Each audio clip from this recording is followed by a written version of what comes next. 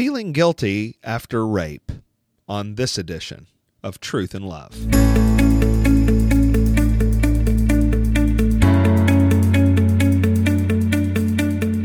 I'm Heath Lambert, and you're listening to Truth and Love, a podcast of the Association of Certified Biblical Counselors, where we seek to provide biblical solutions for the problems that people face. This podcast is releasing on Monday, September 24th. That is exactly 1 week from the start of our annual conference in Dallas, Texas on abuse. We're calling the conference Light in the Darkness, Biblical Counseling and Abuse. And so we wanted to use the podcast this week to talk about some of the issues that are on the table in abuse ministry. And on the podcast, we're talking about one of the most painful realities that a human being can go through, and that is responding to the aftermath of the brutality and betrayal of a rape. Rape victims experience a number of horrifying and painful realities in the aftermath of a violent sexual attack. One of those horrible realities is that of guilt feelings over the attack.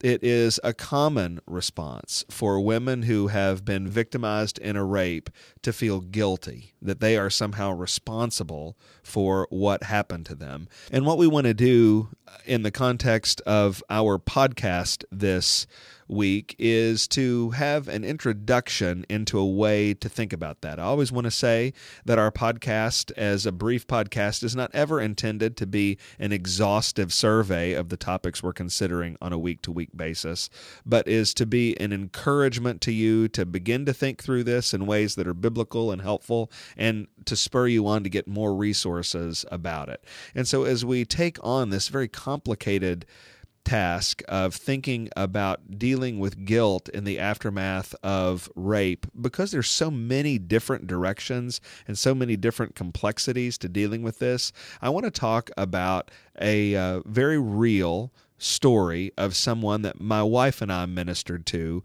in the aftermath of her rape. I'm going to call her Emily. That's not her real name. But my wife and I met her several years ago after her own attack, and she was struggling. Emily is a married woman. When we met her, she was newly married. She was in the very early years of her marriage. And her husband had a job that carried him out of town with some regularity. And one time when her husband went out of town, she had actually been planning a night out with her lady friends.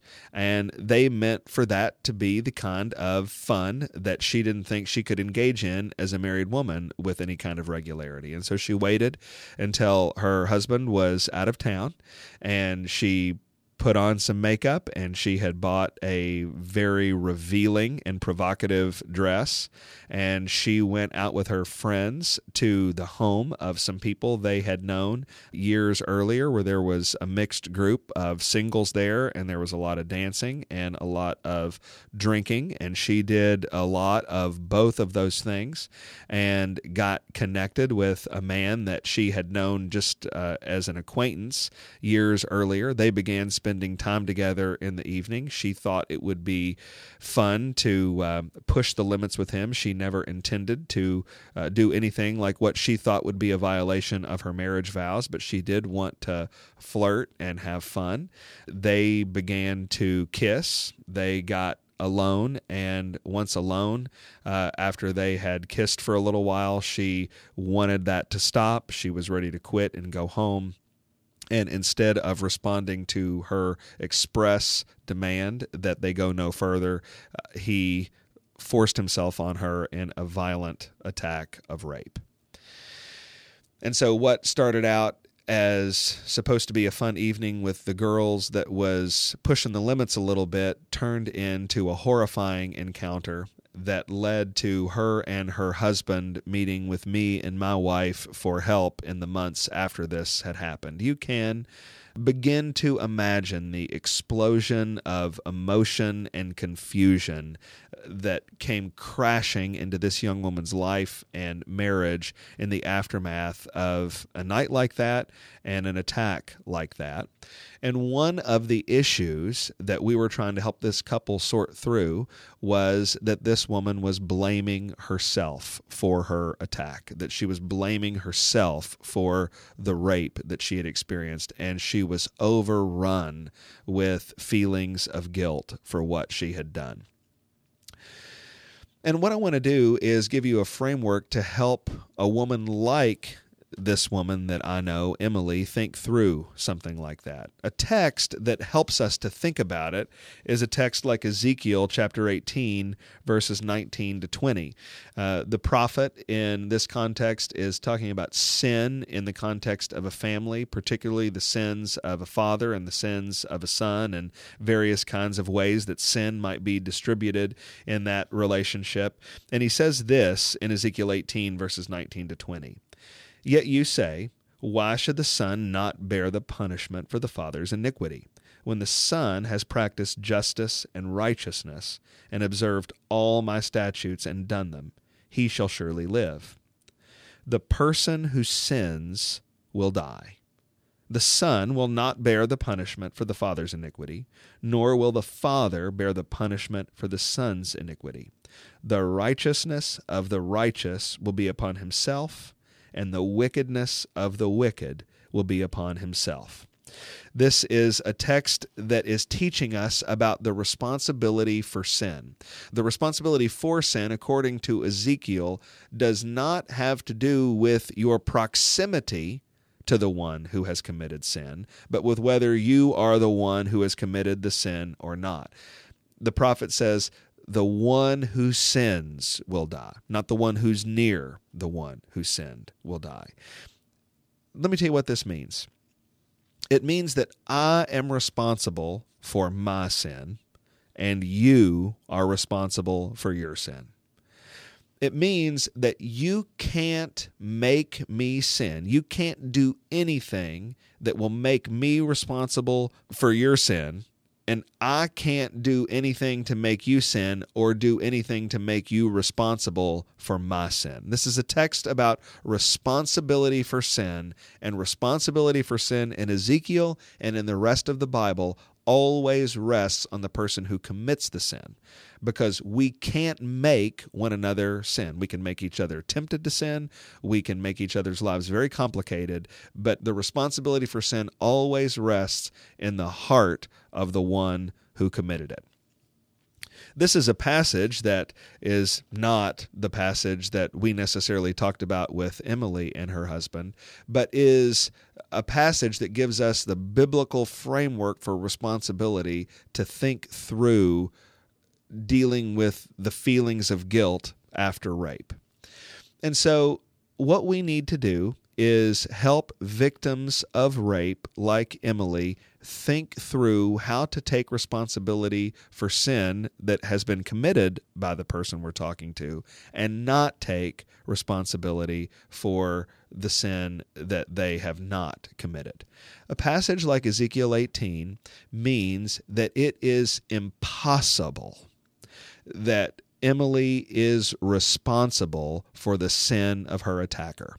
When he made the decision to force himself on her, when he made the decision to refuse to listen to her appeal that he quit, to her demand that he stop, he became guilty of the sin of rape. The sin of rape is not Emily's responsibility. Now, to be quite frank, there were sins for which Emily was responsible. When Emily intended to deceive her husband, that is a lie for which she is responsible. When she intended to get drunk, that is a sin for which she is responsible.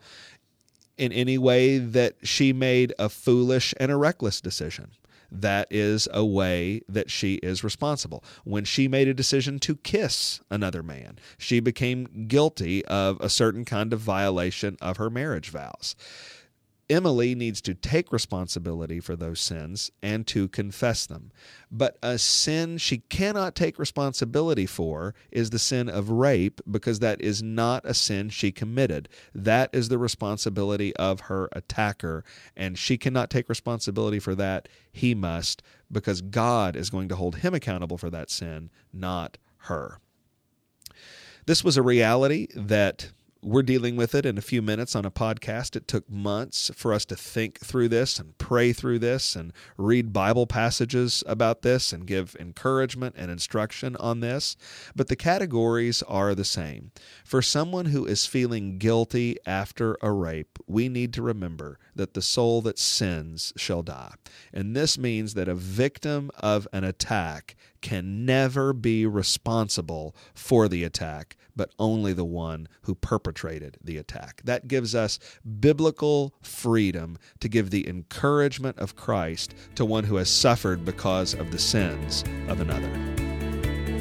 You're listening to Truth and Love, a podcast of ACBC. We are really excited about the opportunity our organization has to encourage the body of Christ and how to respond to victims of violence using the grace of Jesus Christ and the Word of God.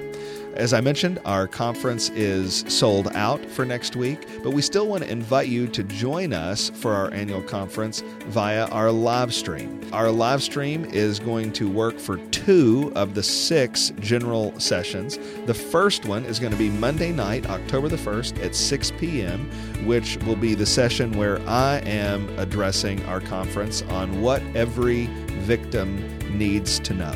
It will be the last time I speak to the Association of Certified Biblical Counselors as their executive director, and I want to encourage you to join us for that. The other session that we'll live stream will be on Wednesday, October the 3rd at 3 p.m., and that will be the session by Dr. Dale Johnson, who will be the next executive director of ACBC, and that will be his first opportunity to speak to ACBC as the leader, and we are excited for him to be there and to do that, and I want to encourage you to tune in for that as well. If you want to join us on the live stream or find out more about ACBC, then I want to encourage you to visit us at biblicalcounseling.com.